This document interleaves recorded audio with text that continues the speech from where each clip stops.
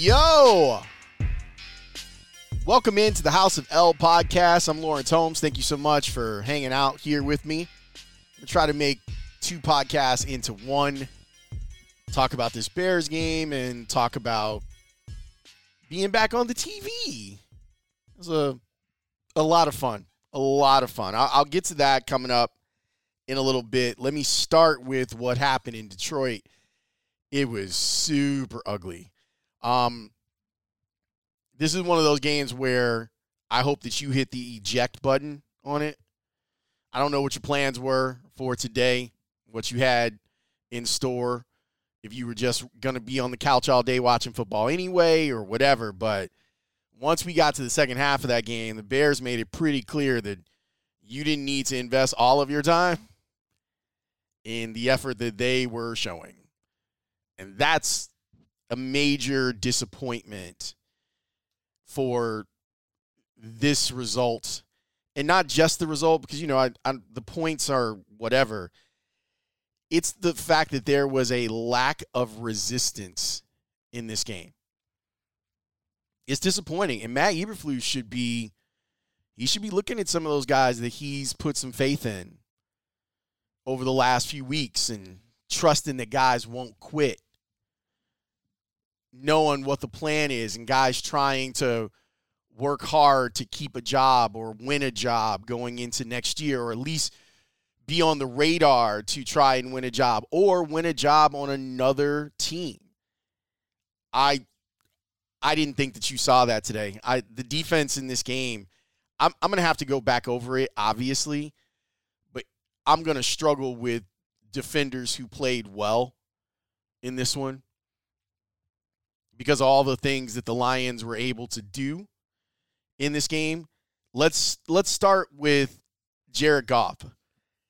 Goff was 21 of 29, 255 yards, 3 touchdowns, no interceptions, a passer rating of 133.5.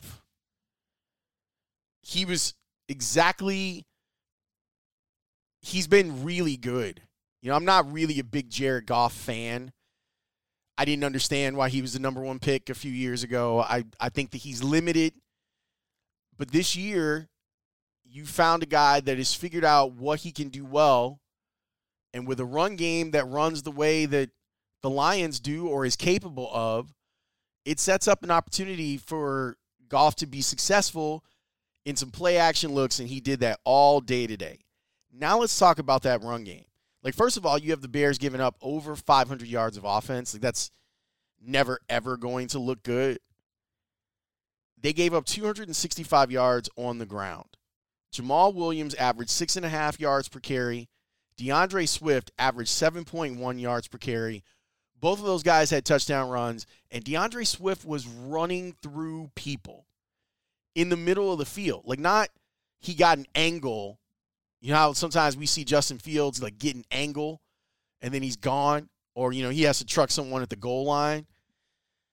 DeAndre Swift was running through the 2-hole and running over linebackers and running over safeties and nickel players trying to tackle him. It was a ridiculously bad tackling game for Matt Eberflus's Bears.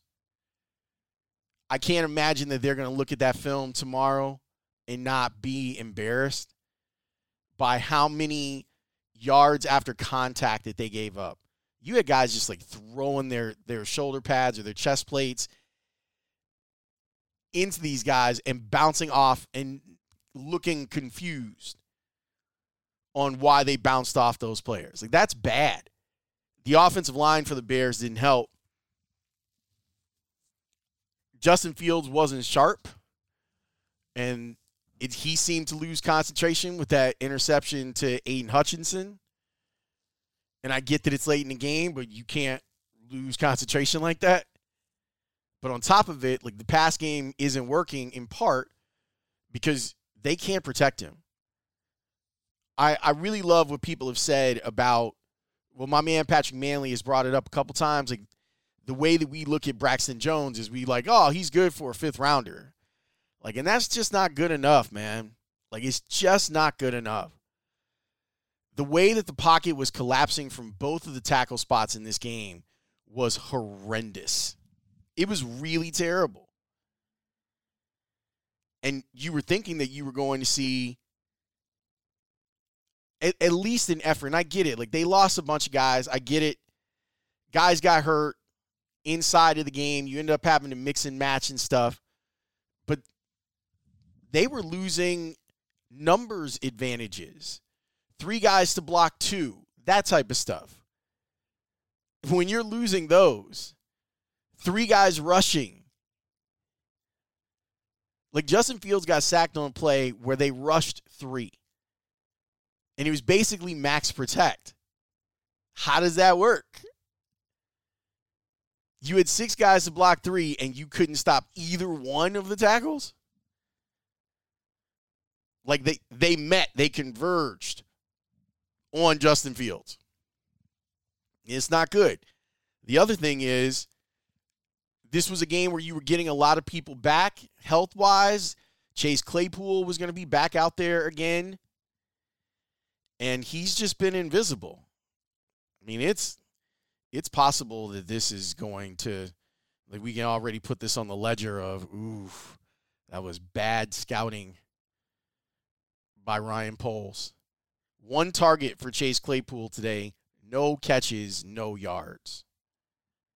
They didn't even use him in the run game, which is something that was supposed to be valuable about him, that you could use him in the run game because he's dynamic when he gets the ball in his hands.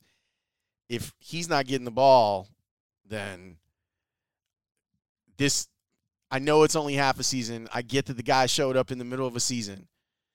But this is the middle of a season that you weren't expecting, so you should be able to spoon feed him. And you're not. We were having a conversation. You know, I'm pro play Fields. We were having a conversation on the set today about whether or not they should continue to play Fields next week. And here's where I've fallen on the answer. Ordinarily, I would laugh at it and say, of course he should play. Like, of course.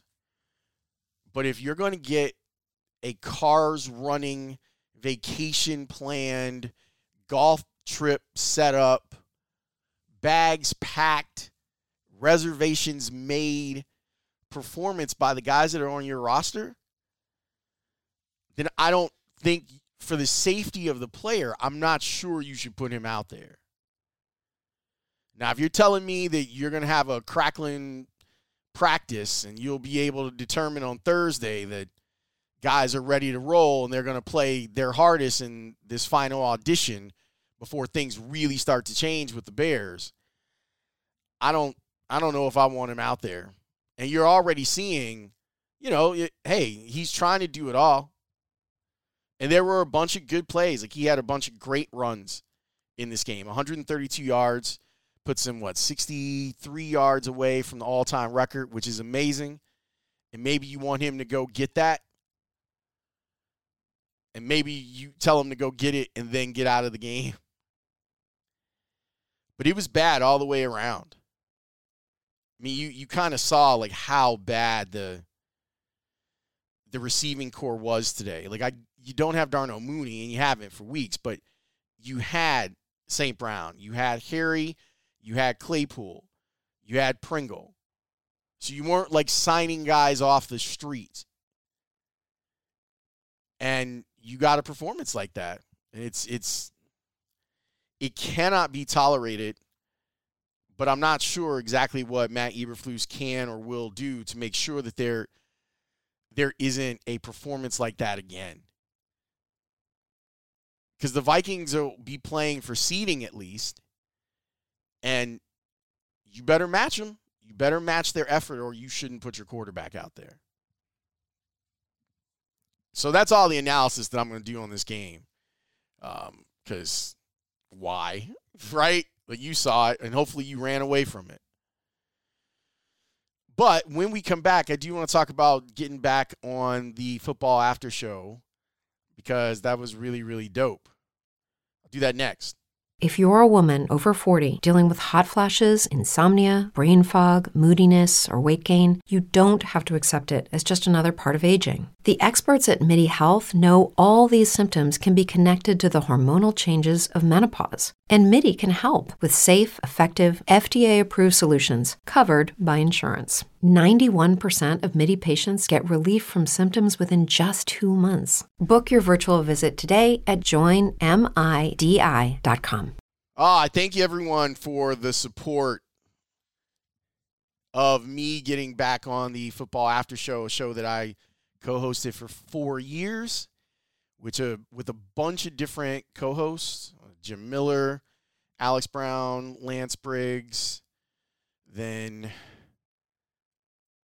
Matt Forte, Alex Brown, Lance Briggs, then Matt Forte, Alex Brown, Lance Briggs, Olin Kreutz, and now Dave Wanstedt, Alex Brown, and Lance Briggs.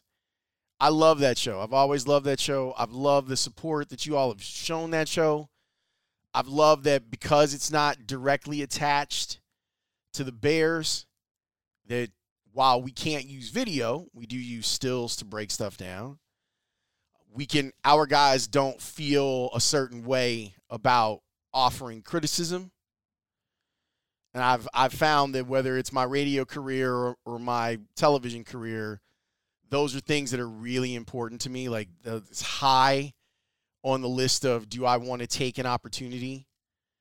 And if inside of that opportunity I can't express myself fully, or the people that I'm working with can't express themselves fully, then I don't want it. Now, granted, the way that this sets up, I'm not the star. I'm there to move the ball around.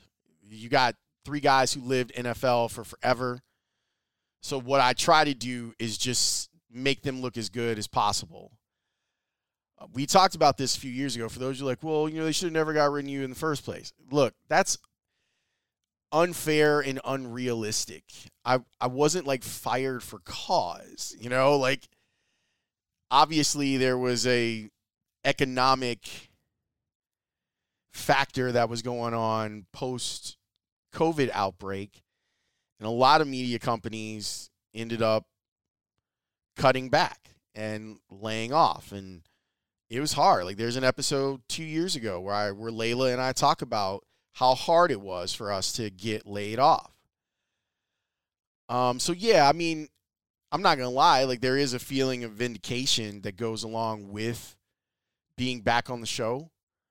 But I also think that there's a lesson in it. And I know that House of L, in some cases, acts as opportunity to show people about what this industry is like, and maybe you can tailor it for your own industry. I'm a big proponent of leaving with dignity. If you have to leave a place, if you're pushed out of a place, then you can leave with dignity. And if you can, and I know there's sometimes people don't allow you to leave with dignity, but if you do, then you can always go back. And even after being laid off by NBC, I was treated really well. They honored my contract, which was insane. And I told them, I was like, I will work. You don't have to do that. I will find, you can find stuff for me to do. I will honor that contract. But, companies, it ends up being better for them if they can write losses off, that sort of thing. But being back with the people who helped produce it, the producer of the show now is Anthony Durunda. Really sharp guy. I liked his vibe. I like the way that he approaches the show. And they make it super easy. People joked about, it's like riding a bike or putting on an old shoe. That's exactly what it was.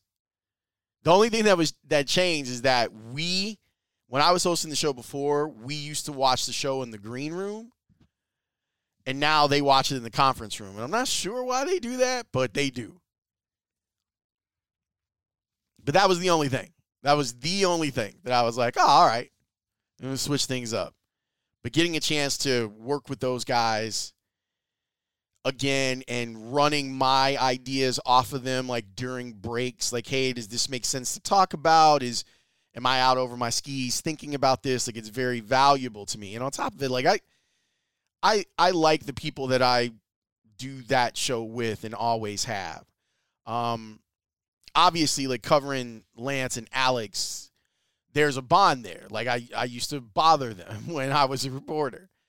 And since we're all around, I'm older than them, but since we're all around the same age, that there are some things that we connect on culturally that allow us to have a friendship.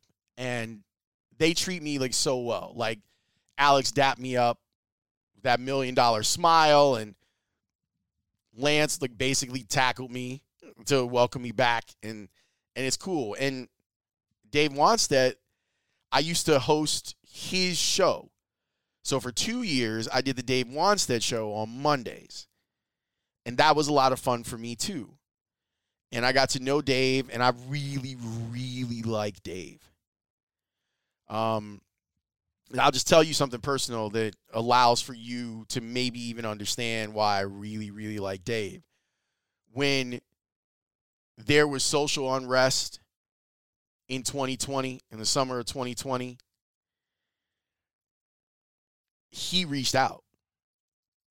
Like, he wanted to check on me because he knows that I care about stuff, and he offered support, and I'll never forget that. Never. He didn't have to do that. He's got a Super Bowl ring. He's famous. He's rich. I'm just the guy that sets him up to talk about film. But he reached out to me, and that meant a ton. Quiet as it's kept, the other person that reached out to me was Cap. So it's weird, but it's not. Like, I don't feel weird replacing Cap because I don't think Cap felt weird replacing me. I think we both understand that this is circumstance related, where NBC offers him early retirement, and it's a deal that's too good to pass up. And so I end up back in the chair. And I'm only going to be in the chair this week and next week. We'll see what happens at the end of the season. There are no plans beyond that. And I'm good with that. Totally good with that. We are doing a football show. It's called Football Night in Chicago. That's going to replace Unfiltered. And I'm excited because I've been waiting for NBC Sports Chicago to have like a football-centric show. And I'm going to be one of the rotating hosts of the show. You're not going to see me like every night, but I'm hoping that once every couple weeks I get a chance to go over there and talk with some of the smartest people in the industry about anything that's going on in the NFL or college football or whatever. And knowing some of the people who have Rolodexes that are going to be working for us on this show, I'm excited on who might Zoom in, who we might be able to get in studio, who are the people that we can get interviews with and get their feedback on Justin Fields and all this other stuff. So Tuesday night at 6 o'clock, we are going to debut that. Let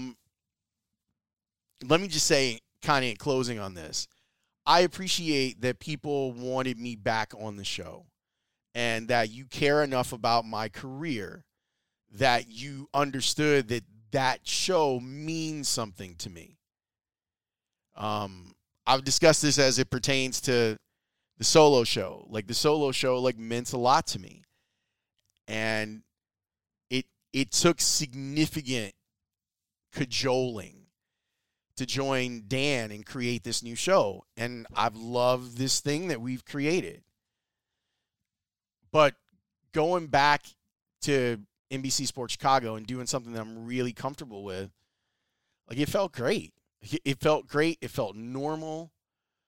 And to be able to do that, to be able to get in the room with those guys as we're having this season and we can talk about Justin Fields is really magnificent. So I thank everyone over there, John Shipman, Kevin Cross, Kevin Anderson, all the people that played a role in, and all the people, like, one of the cool things about NBC Sports Chicago the crew over there, they treat you like family. Like I was over there for a while, obviously, but I feel like an outsider in a lot of places that I'm at other than like the Score, right? And everyone over there treats me like I'm part of the family. And they treated me like I was part of the family while I was kind of coming back and doing part-time work, and people were saying, like, we're happy to see you and we hope that we get a chance to see you more. And that means they have a terrific crew of producers and folks behind the cameras and floor directors and technical directors and directors, honestly. There's also a big squadron of geeks over there when it comes to the Marvel stuff and the Star Wars stuff. So those are places where I feel comfortable when I am able to have conversations about some of that stuff with people. It makes things easier. But yeah, today was really significant for me, and I was struggling. Like this weekend, my back spasms were terrible. I wasn't sure. Like I was sitting there yesterday and Saturday night just going, man, can I tell you a real quick story? All right, so I had these back spasms starting on Thursday.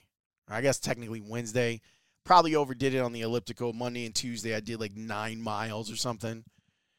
And I'm sitting there like, oh, God, like, what is this? Like, I've dealt with this before.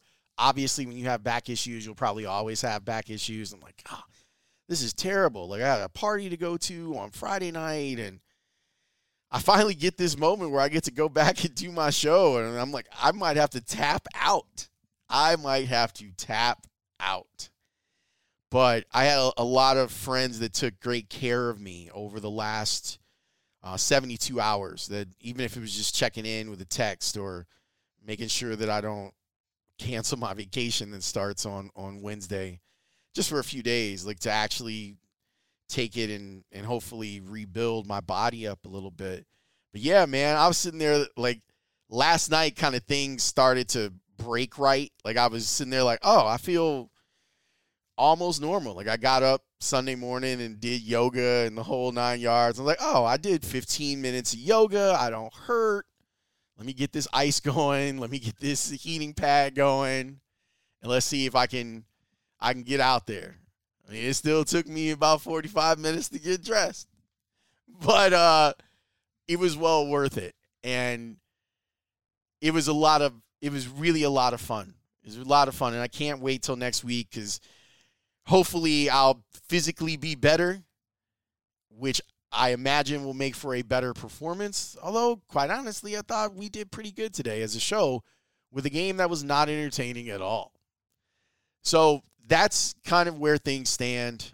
I thank you again sincerely for all the support that you've shown and tuning in just to even say, oh, shit, my dude is back where he belongs. Like, I completely support that, and I thank you greatly for your continued support of me and the things that I do. So, that's it. I got 2 shows with Dan. I got a football show on TV on Tuesday, and then I'm going to take a few days off and probably get a massage and maybe get to a chiropractor. But we'll definitely be breaking it down for the 2 days we're together, and then Layla Rahimi is going to sit in for me. For the rest of the week, it was fun with the 2 of us doing a show while Dan was off in Mexico. I can't believe Dan took a vacation. I'm very proud of him. It's dope. I can't wait to hear about it, too. It's going to be awesome. Have a wonderful rest of your day. I will talk to you soon. Peace.